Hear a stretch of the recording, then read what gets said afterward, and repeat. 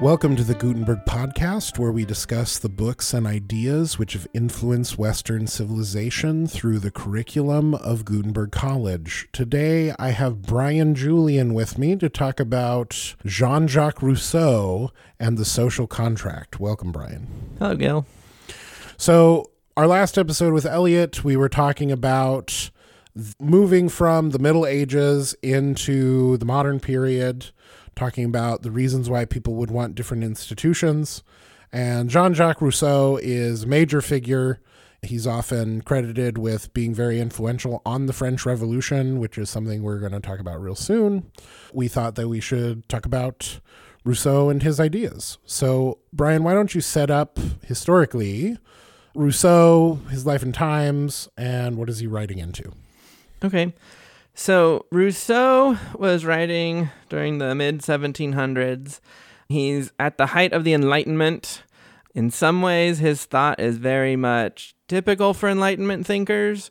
There's other ways that what he did was running counter to the times. There's elements of his thought that actually looks forward to the 1800s and the Romantic period, especially the way that he loves nature and that sort of thing. But the social contract is in tune with Enlightenment sort of ideas of we're going to look at how a society should be formed, and we're going to use our reason to think about this, and it's very much a product of the times, which elements of it got picked up. He died before the French Revolution, but elements got picked up during the French Revolution, and the spirit of some of what he said carried forward into these actual real life events where large changes happen in society. Yeah. As we have usually done with many of these authors, Rousseau is sometimes taken to be this villainous figure, and people are certainly taking Rousseau and quoting him as part of the revolution. He is used as a source for some of the thought. We are maybe not going to address the historical question of whether that's a legitimate move on Rousseau, but we're going to more generally talk about the thesis of one of his major works, The Social Contract. Brian, what is the thesis of The Social Contract? What is Rousseau's main question that he's answering? So Rousseau is looking around. We have societies. We have, in his day, we'd have a lot of monarchies.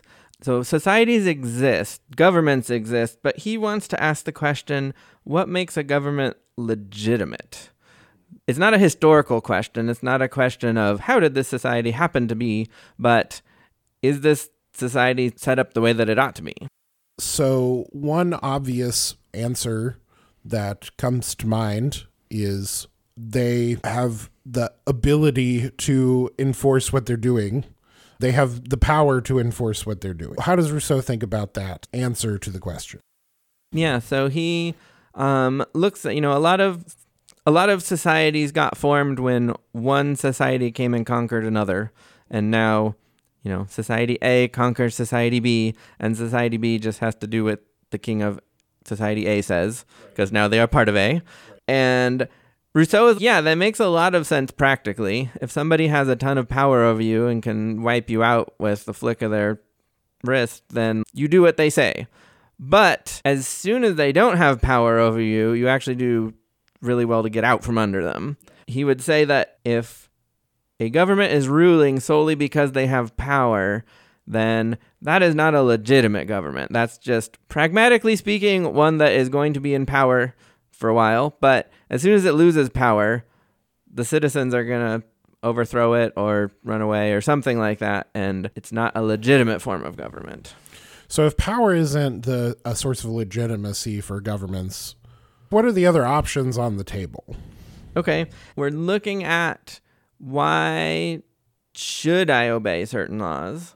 So we're going to have a reason that tells me I need to follow this law because of X.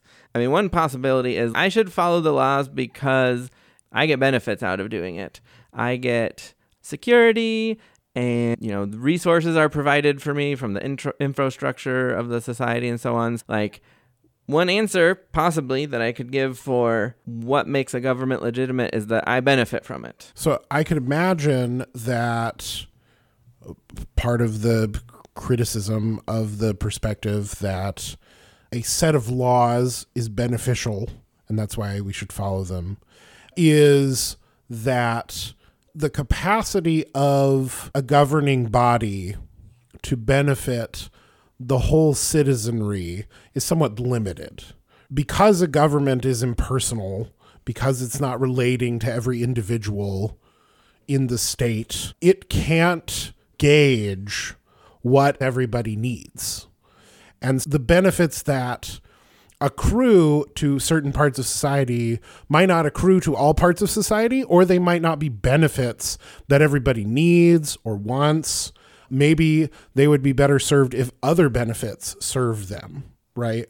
There's a question of how can the government adjudicate what the correct benefits are for it to focus its efforts on providing for everybody. Yeah, no, that could be like if I look at the government and see, you know what, I'm not getting any benefit from this, I would be better on my own, then that would mean that I could just decide not to follow what the laws say. Which this actually indicates that Rousseau asking this question, it's a very dangerous sort of question to ask, because it is asking everybody to think about whether they really should obey the laws of the people that are giving them laws, which in his day, that's going to lead to something historically like the French Revolution, where for whatever reason, obviously it's very complicated, but the French people decided the monarchy in France wasn't doing what it should. It wasn't legitimate, and they're going to get a new government. And that had very real practical consequences. There's an analogy that I think we might introduce here, and maybe we use it as it's useful or not. We have people coming up to a four-way stop, and the question is, what's the most just way to adjudicate who goes first? Now, in the United States, the way that works is if it's a four-way stop, there are 4 stop signs, and whoever got to their stop sign first comes to a complete stop, and then when it's clear that everybody has stopped, they go, and then the next person who arrived goes next, and you continue in that order. But it may be that you could have a soon-to-be mother who's about to give birth in the car, right? And that it would be of greater benefit to her to run the stop sign and get to the hospital in order to deliver the baby safely than it would for whoever would go next to go next, right? That person might just be out for a drive or may not have anything urgent going on. And so there's a question of if the legitimacy of the government comes from the benefits that it's conferring, in this case, driving safety, we've neglected the need for this mother to deliver her baby safe. Yeah, so if we go down the route of looking at what benefits us as making a society legitimate, that's going to have raise further complications of are we looking at long-term benefits, short-term benefits to the group, benefits to the individual, and so on. So yes, that's going to raise a series of questions that is a lot more complicated than just looking at myself and going, what would I like to have, or what do I need? Another thing that comes up, it may be that the way that we benefit everybody is by averaging out the benefit between different people. And so you could have members of the society who have more stuff or more resources or whatever, and those resources get removed from those people in order for everybody to have the benefit of those resources in common. And a question that comes up in that instance is, well, is it just for the government or other people to do that to the people who have accrued more resources? Yes, and in particular, somebody who started off with more resources and then had them taken away might ask, hey, I'm losing out on this. Maybe I don't have obligations to this government. because it's not benefiting me under a certain kind of understanding of benefit. Yeah, again, they start asking that question. That can potentially be a dangerous question because that might lead them to seceding or just not obeying or... Right. So we've looked at a couple of possibilities for what confers legitimacy on the government. There's the question of power, and obviously the problems with that are just because the government has power doesn't mean that it's doing anything good. And we also looked at benefit, and just because benefits are happening doesn't mean they're happening for everybody, or doesn't mean that the right sort of benefits are happening. What's another possible source of legitimacy? Before we get to Rousseau's view, what's another possibility for what confers legitimacy on a government? Okay, another possibility, both of the ones we've talked about so far have this connotation of the laws coming at me from the outside, whether it benefits me or not. But another possibility is that a government is legitimate is if I have input into the laws, if I'm helping to make the laws. Then, using your instance of redistributing wealth, even if I'm a wealthy person, but I decide, you know what, it would be best for society if we helped out the people that have the least and maybe took a little more from those with the most. One way of thinking would be if I helped to set that law, I voted for it or something like that, then that's legitimate. So if I had a voice, whether I end up being personally benefited by it or not, having a voice is enough to make the government legitimate. That I need to follow it because I helped create the rules. Each of these possibilities for what makes a government legitimate can get much more complicated than we are painting them right here. Yes. Right? Because the discussion of how much input is enough, you start talking about majorities. And why do we have majority rule in democracy? And are majorities legitimate at all? Or is there some other criteria? But is it just the participation that's important? Or how do we adjudicate what level of involvement confers legitimacy? There's a version of this discussion where you're not talking about is it involvement per se, but the discussion is sussing out fine details of what level of involvement would render something legitimate versus illegitimate. A particular example for what you were talking about, if there's a vote for president and I got to vote in it, but the person I didn't vote for won, did that mean that I got input into it or not? Occasionally you'll hear people say, that's not my president and stuff like that. I didn't vote for that person, so I'm not bound by having to listen to what he says or something like that. It's not just that I had to have been part of the process, but I had to have determined what the outcome is or something along those lines. Right. An obvious problem that arises is we just have cases in history where the majority of people in a given society were unjust. And so if you have a majority deciding what's happening, then there's an issue of if the majority is deciding unjust things, then is that legitimate? And if it's not, how do we sort that out?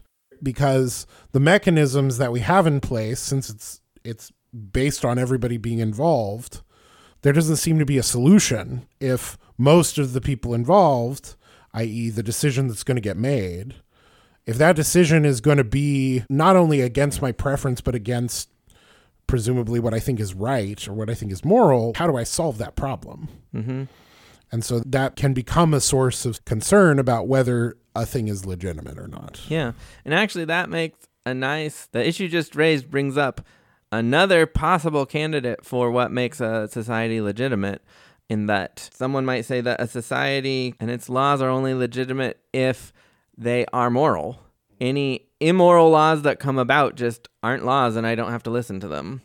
That it doesn't, and in that situation, it wouldn't matter if I had input or not. Suppose you had, obviously, very hypothetical situation where you had an emperor who had impeccable morality and always decreed things that were right. In that situation, that would be a legitimate society, and I would need to obey the laws because they fit with morality. But if his, less impeccably moral son takes over, and now some of the laws are just self-serving for him or something like that, maybe those laws I don't have to obey, or We get rid of the new guy in favor of somebody who's more moral or something like that. So that's another possible answer to the question of what makes a government legitimate, is that it's legitimate if it does what is moral. Let's go back to the picture of the woman who's actively giving birth at the stop sign. Mm-hmm. If you were just running a race, or if you were just trying to get somewhere and there was a woman giving birth, there's a moral imperative, or at least we feel there's a moral imperative to be like, whatever I'm doing is not important as this. Mm-hmm. And I have this moral imperative to help this person. When you have a law set up for the stop sign situation, in some ways, there's not even a way to know, because you're looking impartially at who got to the stop sign first. And part of the problem with the idea that all the laws should be moral is the question of, do all laws have to do with morality per se?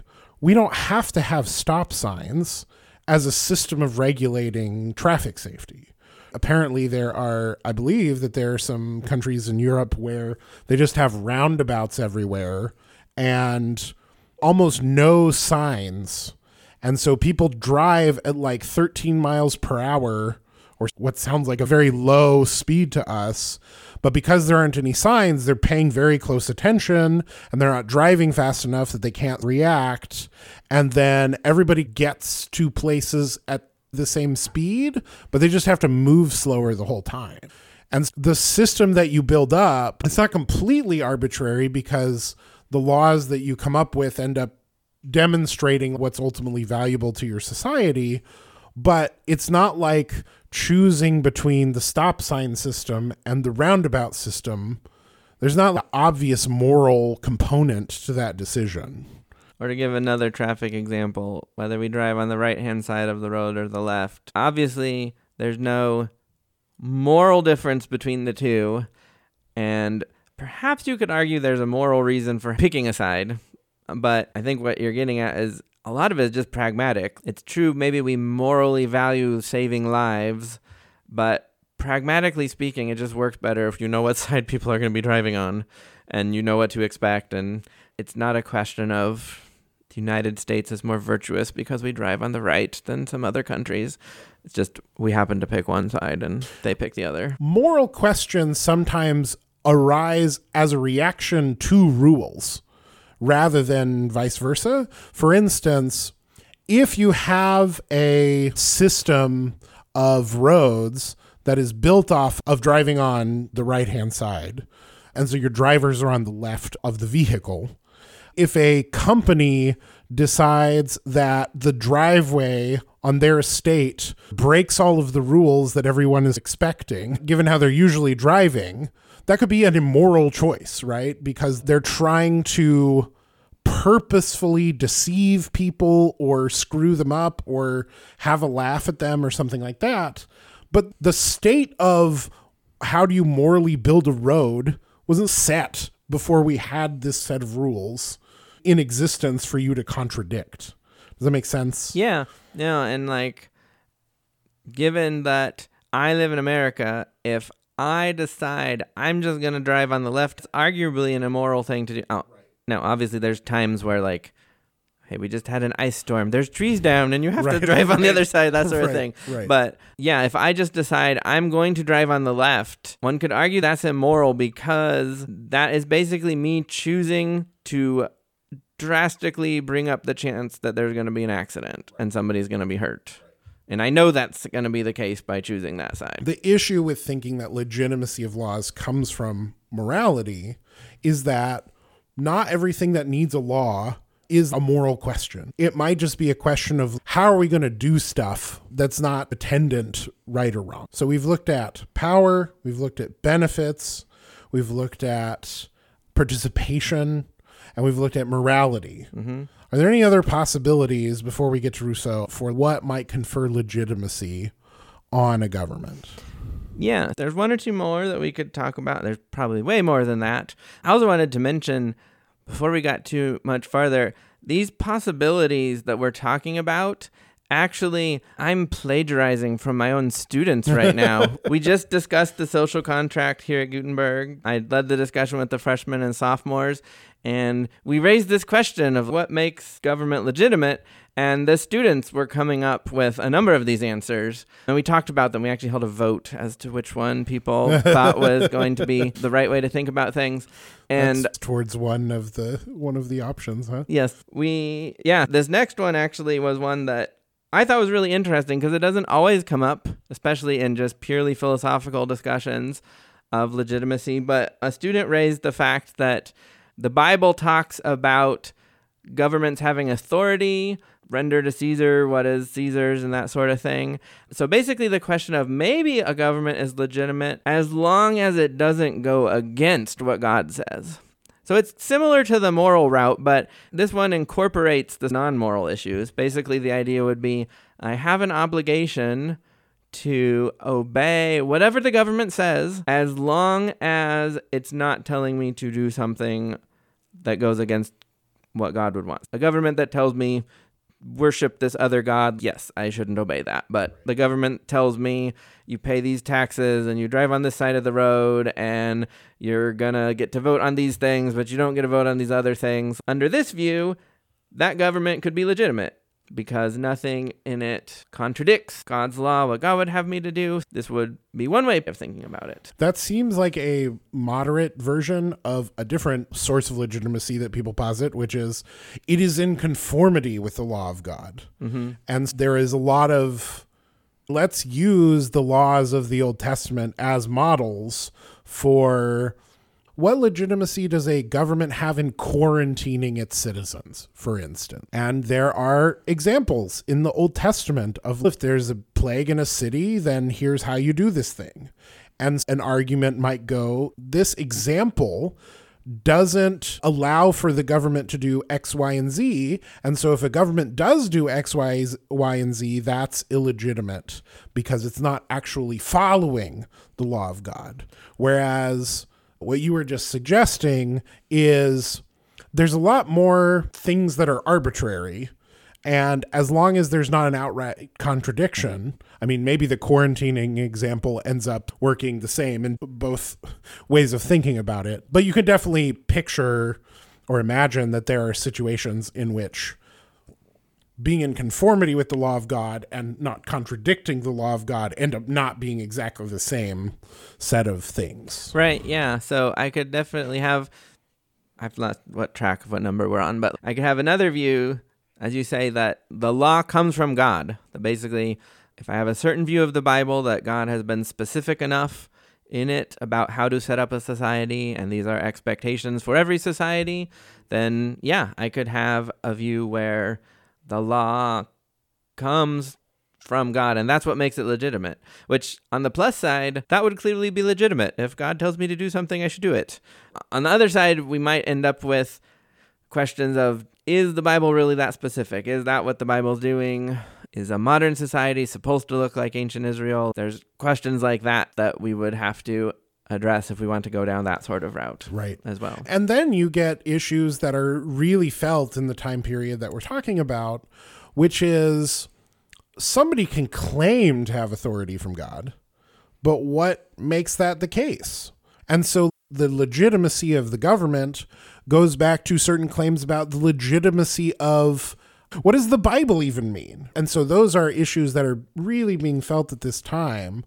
We talked with Elliot last week about absolute monarchy and how that is interacting with people not feeling the kind of security that they had come to expect from something like the Roman Empire or something like that. And that leads people to think maybe that isn't legitimate. And if the powers that be are abusive, as they claim legitimacy by virtue of them getting their authority directly from God, people are in a new market, right? That's always a complicating question. Is the Bible has certain things that it's saying, but on the other hand, the Bible also has a picture of humanity that human beings are very ready to claim that God said something in order to further their own aims rather than something else. Yes. And so that has to be a question in the Bible itself is, how do I distinguish? How am I wise? How do I discern between what's legitimately the voice of God and somebody who's just claiming that to be the case? Okay, so if I've got this right, we've got legitimacy might be derived from power. We've talked about the problems there. Legitimacy might be derived from participation. That was actually the third. The second was the benefit from it. So power, benefit, participation, morality, not contradicting the law of God, and alternatively, in the same school but a different one, actually being in conformity with the law of God. And you said there are one or two more, and presumably we are talking about the possibilities that the students offered. Or are there any more that you guys talked about in that discussion? Yeah, there are actually several, but maybe one more that we could is just the idea that maybe a government is legitimate if it's existed a long time. Like, it's traditional. Like, it's been around for a while. It's well established. A bunch of people have grown up in it. Maybe that conveys a kind of legitimacy. Because that might help explain why it's, if I just decide, you know what, I'm starting a society and I'm the emperor who wants to join, and the city of Eugene is going to be my domain. Right. There are pre-existing governments that have been around a long time that might take a... Who's this mook? Yeah. You know, this answer appeals to me a lot. Mm-hmm. I don't think it's the sole reason, and probably it's some combination of these ultimately. But one of the things that we talk a lot about around here, and that we've talked about in this podcast, is how complicated things are and how bad we are at grasping the complexity of things. And it's not the age per se necessarily of a government that confers it legitimacy, but rather the factors that go into making something legitimate are so complicated that the age may be indicative that those other factors are in place. Yeah, that could be.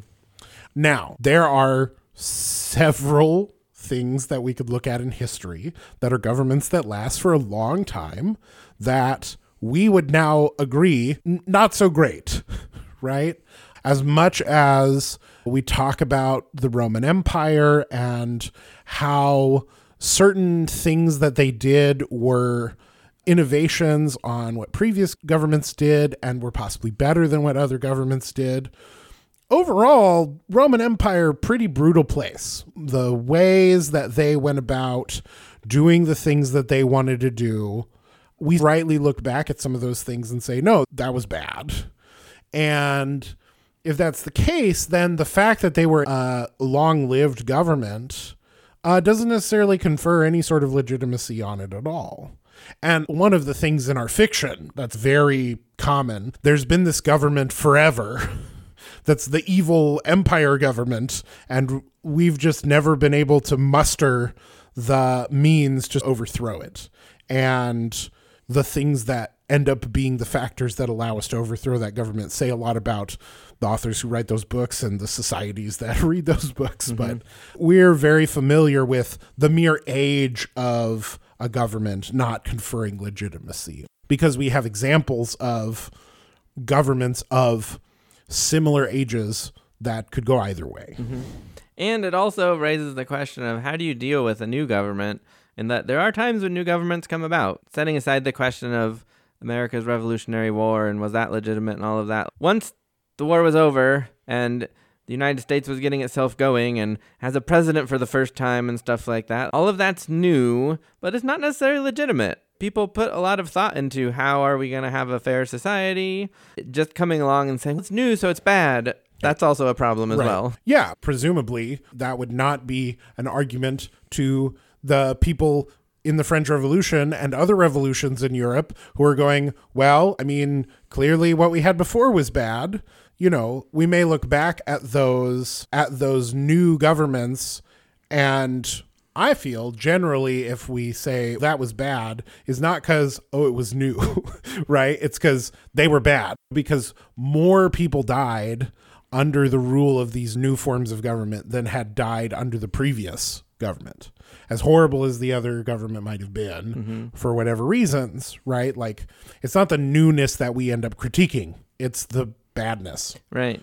Which brings us back to, in the end, if we were to articulate or be able to articulate a full system of what conveys legitimacy on a government, it's not going to be any single one of these necessarily. All of these things are contributing factors, right? We may be looking at the age of an institution because that tells us about certain things that we can't articulate that are true, but we also look at the morality of those things. Part of the morality has to do with the benefits that get conferred. Part of where the morality is located has to do with how that's relating to God's law or not, right? So all of these things play a factor. But we've skirted around Rousseau, who ostensibly we're talking about this right, podcast. This is about Rousseau, isn't it? So now that we've laid the table and hopefully given folks stuff to think about in terms of the kinds of areas that these sort of discussions exist in, what does Rousseau think is the basis for legitimacy in a government? So Rousseau goes for a version of what I think was our option 2. No, I mean it was option 3. Participation. Yeah, you called me out on that earlier. That government is legitimate if the citizens have input into it. And in particular, he emphasizes the way that government needs to be founded on agreement. There needs to be an agreement by the society, and this gives the book, The Social Contract, its name, that we have a social contract formed by people that bring this government into existence. Rousseau is not the first contract theorist. No. Can you talk a little bit about the idea of contract theory? Because this is an idea that's pretty prevalent in political philosophy. Can you just talk a little bit about what is the shape of contract theory? And then we may talk about some instances of that. But then what is Rousseau's particular picture? Yes, Rousseau thinks that a government is going to be legitimate if there's an agreement, and the name of this agreement is the social contract. When we talk about a social contract theory, there are 2 main components to keep in mind, and different thinkers are going to think about them differently, but there's 2 key parts. One is that a social contract theorist will put forward a view of the state of nature, which this is a picture of what human beings would look like without any government at all. What would it look like for human beings just out in the wild, apart from society? How would they behave? Would they get along well? Would they get along poorly? What would the resources look like? Would they have everything they need or not? And so a social contract theory will put together a picture of what the state of nature is like. And then they will offer an account of how did people move from this state of nature to the situation we're in now where there's a government. So how do you get out of the state of nature? What agreement do people form in order to form a society? And there's lots of questions about what are they agreeing to? Are they giving all the power to one person? Or are they sharing the power? What exactly are they agreeing to when they form a society? But those are the 2 key pieces, the state of nature and this agreement or contract that people make to get out of it. The state of nature varies from contract theorist, depending on their view of human nature. And the state of nature can be instructive about what a thinker thinks about what human beings are like. And that's going to inform a lot of the story that they tell about what the state of nature is. For instance, Thomas Hobbes, who wrote Leviathan, thinks that people are just going to slit each other's throats and kill each other wantonly unless you have some kind of leader or group who is strong enough to keep everybody at bay. And so the nature of the social contract is, I'm the sort of being who would kill everybody if I could. However, I don't want to get killed, so I will give up my freedom to kill everybody to either a leader or a group that will keep everybody in check so that we don't all end up killing each other. Right. Yeah. For Hobbes, the whole motivation to enter society is my fear of everybody else. I'm willing to give up my ability to do whatever I want because I'm more afraid of all the other people and their ability to do what they want to me. Whereas Locke has more concerns about property, for instance. It's not so much about being necessarily afraid of other people, although we do want to protect property from people who would steal it. What is Rousseau's assumptions with regard to the state of nature? What does he think human beings are like when they're not part of a government? So for Rousseau, the state of nature is pretty good. Human beings, he thinks, generally are not going to interact a whole lot. Families are a very temporary thing on his model. Basically, the minimum required to raise a child is how long the family stays together. And then as soon as everybody can be independent, they all go off their own ways again. He also has a picture that people are pretty capable and can get the food resources they need pretty easily. He thinks that humans in the state of nature we look at them and don't have a lot to complain about. They're not as mean to each other as people in society are because they don't have stuff to fight over because everybody pretty much just has what they want and does their own thing. For Rousseau, unlike for Hobbes where we're just trying to desperately get out of the state of nature at all costs, for Rousseau we have to have a pretty good reason to get out of the state of nature. And we do have one. He does think eventually there's things that are easier to achieve as a group than as an individual. We have motivation to get out of the state of nature and to form a society, but it's not a case where we'll do whatever we need to get security. So Rousseau, when he forms this agreement, he's much more focused on freedom. He's focused on how am I going to enter into a society where I can maintain freedom and not just lose all the freedom that I have as an individual.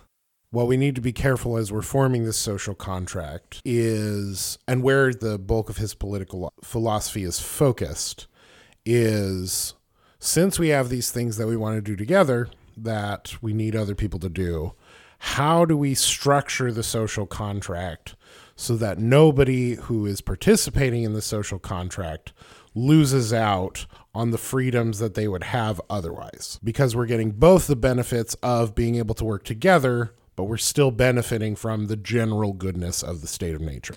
Exactly. So Rousseau likes paradoxical statements. He has something along the lines of he wants to achieve a situation where we can enter this agreement but remain just as free as we were before we entered it. We're tying ourselves down but staying free at the same time, and that's the needle he's trying to thread there. Yeah, so for Rousseau, we're going to give up our right to decide to do whatever we want, to decide what happens to me in every instance.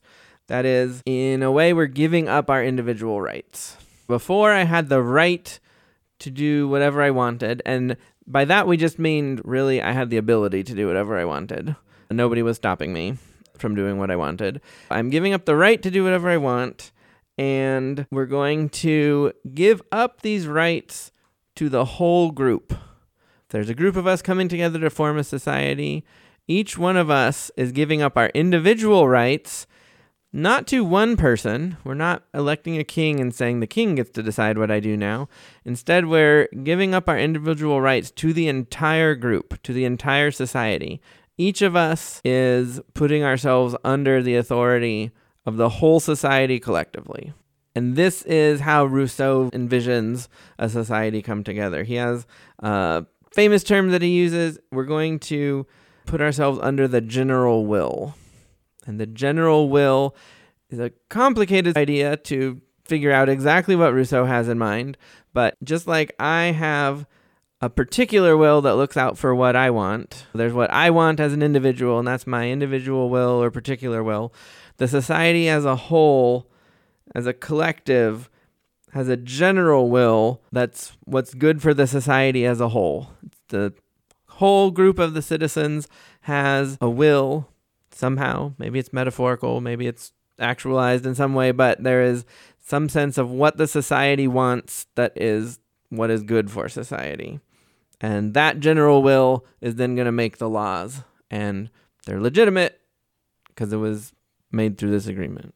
So if you are putting yourself under the authority of everybody else in the group, does he address the issue of fashions? just as the same way as a person changes their mind or has different moods, the group can also do that. Does he talk about how do you absorb the changing moods of a whole group? Or is that something that he leaves somebody practical to work out in their sort of telling of it? This is one of the tricky things about Rousseau in that he's aware that on the one hand, the general will is going to be ascertained by asking all the individuals what should happen. And that's where fashions could come into play. If everybody gets in mind like, oh, let's do this one thing, that could change it. He also emphasizes several times that it's not always the case that even the group as a whole knows what is good for them. And sometimes he attaches the term general will to what is actually good for people, despite what they think they want, and actually good for the group. So there, in that sense, fashion can't affect, say, the general will. So there it's a question of, part of the answer would be, what sort of safeguards would we have that we are actually getting to the general will and not just what people happen to have in mind at a given time? This is something worth further exploring, the idea of the general will, because the problem with this idea, it seems to me, is that the way that he talks about the general will is almost like a math problem.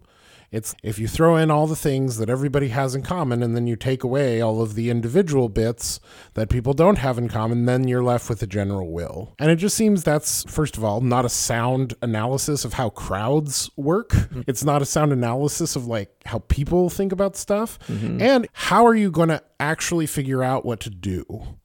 Because you may want something, but wanting a thing and doing a thing don't lead to the same thing. Mm-hmm. I could want something and then go about it the whole wrong way. Yeah. And just because we've now generalized this thing, and just because we now know, oh, everybody wants it, there's no guarantee that the actual policy that these people are going to put together is actually going to do anything or lead to the outcome they want or be related to the outcome they want in any way. Yep, no, and while we're on the topic of problems with the general will, it seems that there's even a fundamental issue to think about just from the way that he's conceiving it, in that we mentioned that his goal is to remain free in creating this society, and so his answer is, how am I free in a society? Why is this a legitimate society? I'm free because the general will is my will too. I want what's good for society, just like I want what's good for me. But that move to saying, oh, I'm free because the general will is also my will, seems to potentially equivocate on when I would be free, what is truly mine. So, for instance, he has a famous statement like, if the general will is my will, and the general will makes the laws, so when I'm obeying the laws, under Rousseau's way of thinking, I'm really just obeying myself. So I'm free. When I obey the laws, I'm obeying myself. And Rousseau goes so far to say that when I don't want to obey the law and society forces me to do it, he has the nice little phrase that I'm being forced to be free. That's the sort of statement that ought to make us pause because it sounds contradictory. And in this case, I'm really tempted to say it is contradictory, that he's made a situation where the society is legitimate because all the citizens are the ones that came together and decided what the laws are going to be. But then he's going even further and saying they're really the ones that made the laws, so they're all just obeying themselves. But talking about the group and talking about the individuals seems really important here. Obeying a group that I'm a part of is a very different thing from obeying myself. Which is important? What really makes me free and which would give legitimacy to it? One solution to this, which tends to be where I tend to think Rousseau is headed, which is to think the actual content of the general will is minuscule. Because I think there's mainly two ways that the general will gets interpreted when it runs into this tension. One way is some sort of absolutist take that once you've been subsumed in the society, the collective is what's important, and the collective having its freedom is the important thing, and somehow that transfers to the individual. So that's one way that it is often taken. The other way is what I'm suggesting, and is Rousseau would see that would be ridiculous, that, oh no, we're creating despotism. So I tend to think that what he means is actually the general will's content is just really small. And so the legitimacy of a law comes from it being enacted from the general will. But what is the general will? There's a further question, which is to say, is this law even in the general will at all? Mm-hmm. And the groups of those things, as you're experiencing the tension between the abuses of, or even just the reign of the majority and the minority, is, well, it just, the general will keeps getting smaller and smaller and smaller. But whatever thing that everybody actually agrees on, however that actually averages out, that's the actual general will.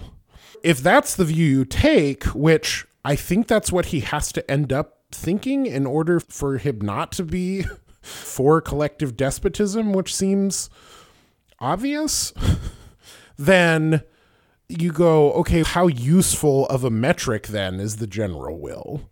If it's just a math thing that actually everybody agrees about, how does that actually help us determine the legitimacy of a law, or if this law originated from the general will or what have you?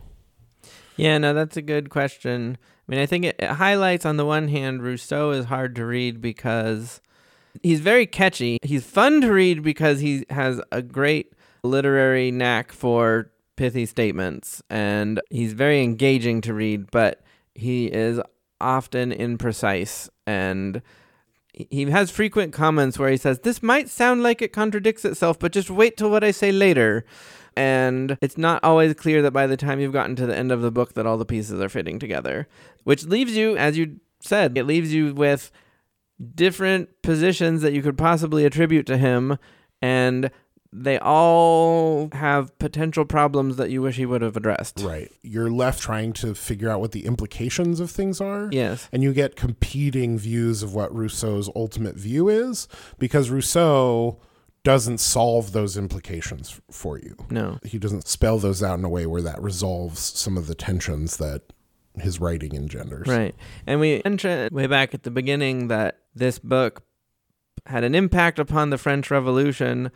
The book itself is very theoretical. It is not a practical guide to how exactly are we going to form a country. To the extent that it played a role, it's not like everybody was looking to Rousseau and going, oh, he gave us a roadmap, now we're going to follow it.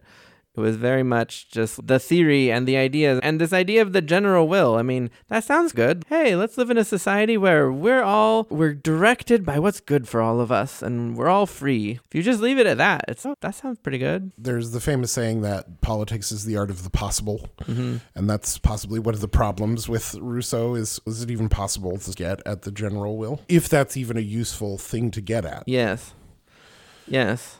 I mean, one of the things that becomes apparent very quickly in the French Revolution is C.S. Lewis in The Abolition of Man talks about how somebody's going to end up deciding, if you can come up with a system of education that just makes people believe one thing or another in a sort of Pavlovian response kind of way, somebody's still having to decide what people should value and what they should learn, and who should that be? And the general will, at its most benign, is, well, it'll just work for everybody, and that's naive. Or it's the people who understand what the general will is, and that's inviting some kind of despotism. So it's either way you slice it, Rousseau's theory, it's not a pretty picture when it's tried to be worked out in practice. Yeah, and even apart from, you're totally right, I think even apart from the practical implications, I think one of the benefits of thinking about someone like Rousseau is to stop and think about the question that he's asking that we started with, of what makes a government legitimate. And as a contemporary American, I think I'm very drawn to the idea of, if I got to vote on it, then that's legitimate. The direction that Rousseau is going, that, the government's only legitimate if we give input. But reading Rousseau and thinking about it, it raises the question of, is that really how I should think about it as a Christian? You know, Christianity is not all about me getting to vote on what happens. Christianity is a lot about recognizing that God is God and I am not. However that works out politically, I'm not saying that democracy is bad or anything like that, but the idea that I would be free and only would obey a government where I got to decide how that government worked. I mean, the fact is, if I lived in ancient Israel, God would decide exactly how the society is going to work, and I should just go along with it. I mean, A, it would be good for me, because God's not going to design a society that destroys everybody, and B, that's just my place. If God says this is what you're supposed to do, then my place is to do it. So I feel like thinking about Rousseau, one of the helpful things, it can be a historically interesting question. How did it play out the French Revolution, or what sort of contradictions might it have? But it can also just raise the question, for me as a Christian, how do I relate to the government that I'm under? And maybe one of those, or several of those other options that we talked about earlier, maybe that's how I should relate to the government. Maybe I'm going down a bad road if I start saying, all the people in government right now, I didn't vote for them, so I don't need to listen to them. Maybe that's taking my modern democratic impulses too strongly and not the kinds that Rousseau was influential in feeding down to us. And it's worth stopping and asking, how, if God's in control of the whole world, how then should I think about governments? And I don't have the answer, but it's a good question to ask. Yeah, the question, as we've been alluding to through our whole discussion, the legitimacy of a government is a complicated sort of thing. And one of the questions that's related to this issue of the general will and voting and all of that stuff is, why do we allow majority rule? Mm-hmm. Is that because it's the most just thing? Or what is our definition of justice such that ends up being just? This feels like a very sort of teenage lesson that movies and media is trying to promote. Because they're popular people, don't just do whatever the popular people do, mm-hmm. right? That would lead you to say there's no legitimacy in majorities. And yet, if we're going to have a democracy, majorities have to rule. Because otherwise, what are we doing? That's how voting works. There are questions of how is the system actually going to work? Mm-hmm. How are we actually going to make this work in practice? That are separate questions from the ideal system or even the most realistic system. Mm-hmm. And reading somebody like Rousseau, who's talking about these ideas, can highlight for us sort of the kinds of roads that you go down that don't necessarily help you sort out some of those questions. Mm-hmm. Because, as you were saying, they may prompt us to think about, do I need to be voting? Is that a requisite ingredient? But on the other hand, you can look at Rousseau and you can see the kinds of theorizing he was doing and then how that got used mm-hmm. later and realize, oh, this theory over here doesn't necessarily promote good government. And the question is why? Is it because it's vague? Is it because it doesn't have enough implications worked out? Or is it because theory isn't the sort of thing that actually makes governments go? Right? There's all kinds of reasons why that could have been the case. And this is the period in history when people are starting to take that question of how do we make this thing work? Nations are beginning to coalesce together to one extent or another. And like Rousseau saw, all of these people banding together allows for bigger and bigger sorts of things. And the question is, how are you going to make that work? How are you going to make a nation work? Mm-hmm.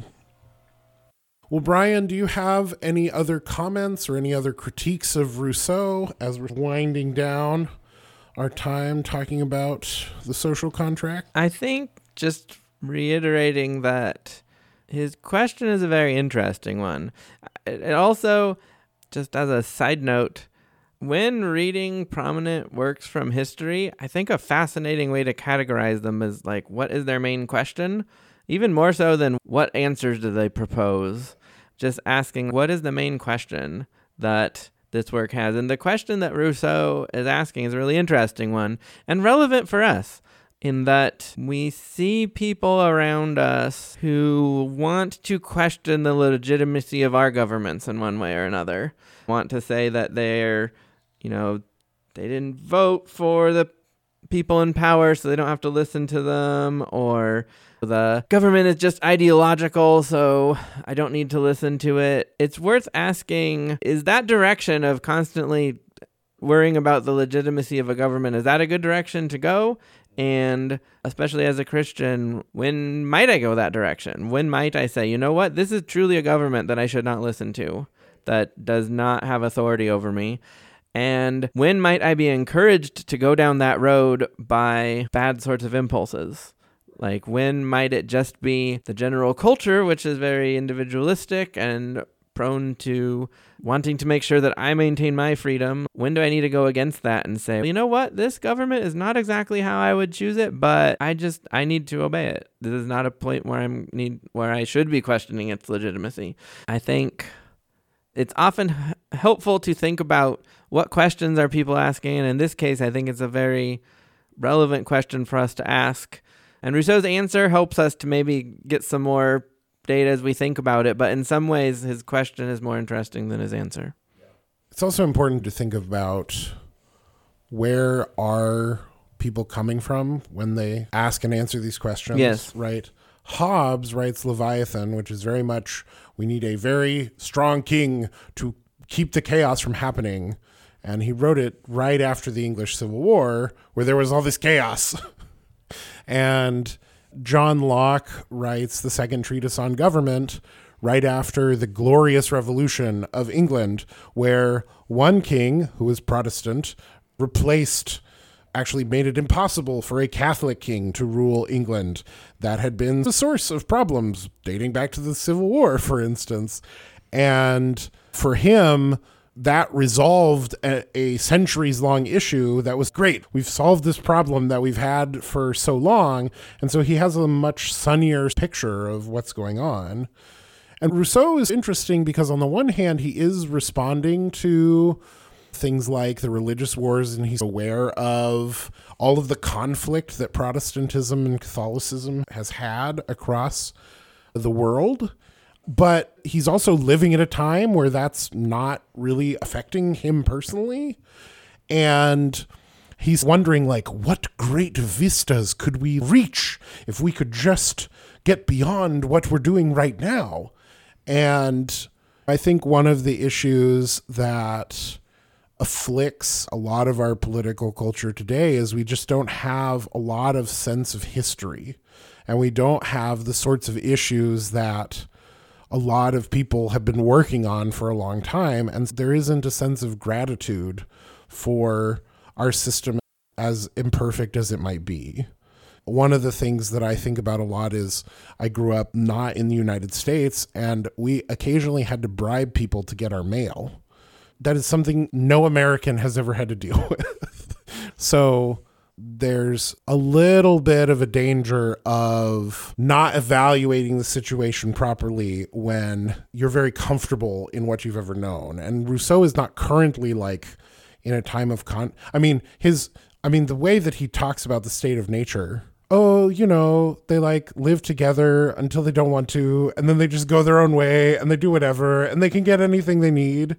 It's so informed by so many systems that are allowing him to carry on that kind of life without the support of his family and things of that nature. And to think that everything is like that is, I don't know, I think it's very telling. Yeah. And also, in terms of remembering where people are coming from in the state of nature, as you just described, things are great in a lot of ways under his view. And part of that is because he really has no concept of sin in there.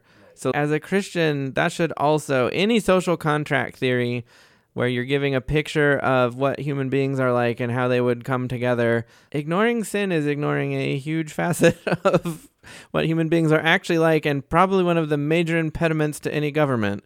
That's also important to recognize, where are people coming from? He has a big piece that's missing. In the Federalist Papers, there's this famous line about, if men were angels, we would need no government. And it's often taken as some kind of reflection on whoever it was, Hamilton's view of human nature. But I don't know, like human beings are a mixed bag. Mm-hmm. Like each individual is a mixed bag, and then the whole of humanity together is a mixed bag. So whatever government you're putting together, a lot of it has to just be worked out on the fly, because culture affects how a government can work, and the resources you have can affect how it works. And there isn't any kind of theoretical state of nature that you can posit that's actually going to deal with the realities on the ground. I think this is one of the issues that we were talking about when we were talking about epistemology this last quarter. Is Descartes has this idea that you can just think about stuff and figure it out. And so many of the other philosophers are like, no, like you can't, you have to actually go and figure it out. You actually have to interact with reality with varying opinions as to what that includes.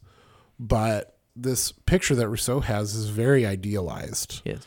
And one of the things that I keep bringing up on this podcast is how we shouldn't necessarily villainize folks for their philosophy leading to all sorts of horrible things. And maybe that's Rousseau's sort of saving grace, is that he's just so comfortable with his head in the clouds about how this all could work that he didn't mean for it to lead to the French Revolution. And we are unfortunate enough to see some of that work itself out, to know better. If we can pay attention to the history and also just how theories interact with reality. Yes. Watching how theories play out is often instructive, because they don't always go where people meant them to, and often they don't. Brian, I think this has been a pretty interesting conversation about Jean-Jacques Rousseau and his social contract. Any last words before we say our goodbyes? I don't think so. I find reading Rousseau interesting and frustrating at the same time, so this was a good conversation to have, and I'm also ready to move on to somebody else. If you have comments or questions about Rousseau or any of the other things we talk about on this podcast, you can email us at podcast@gutenberg.edu. Once again, Brian, thank you so much for coming on and talking to us about Rousseau. Thank you. And we will be back in a little while to continue talking about the books and ideas which have influenced Western civilization through the curriculum of Gutenberg College.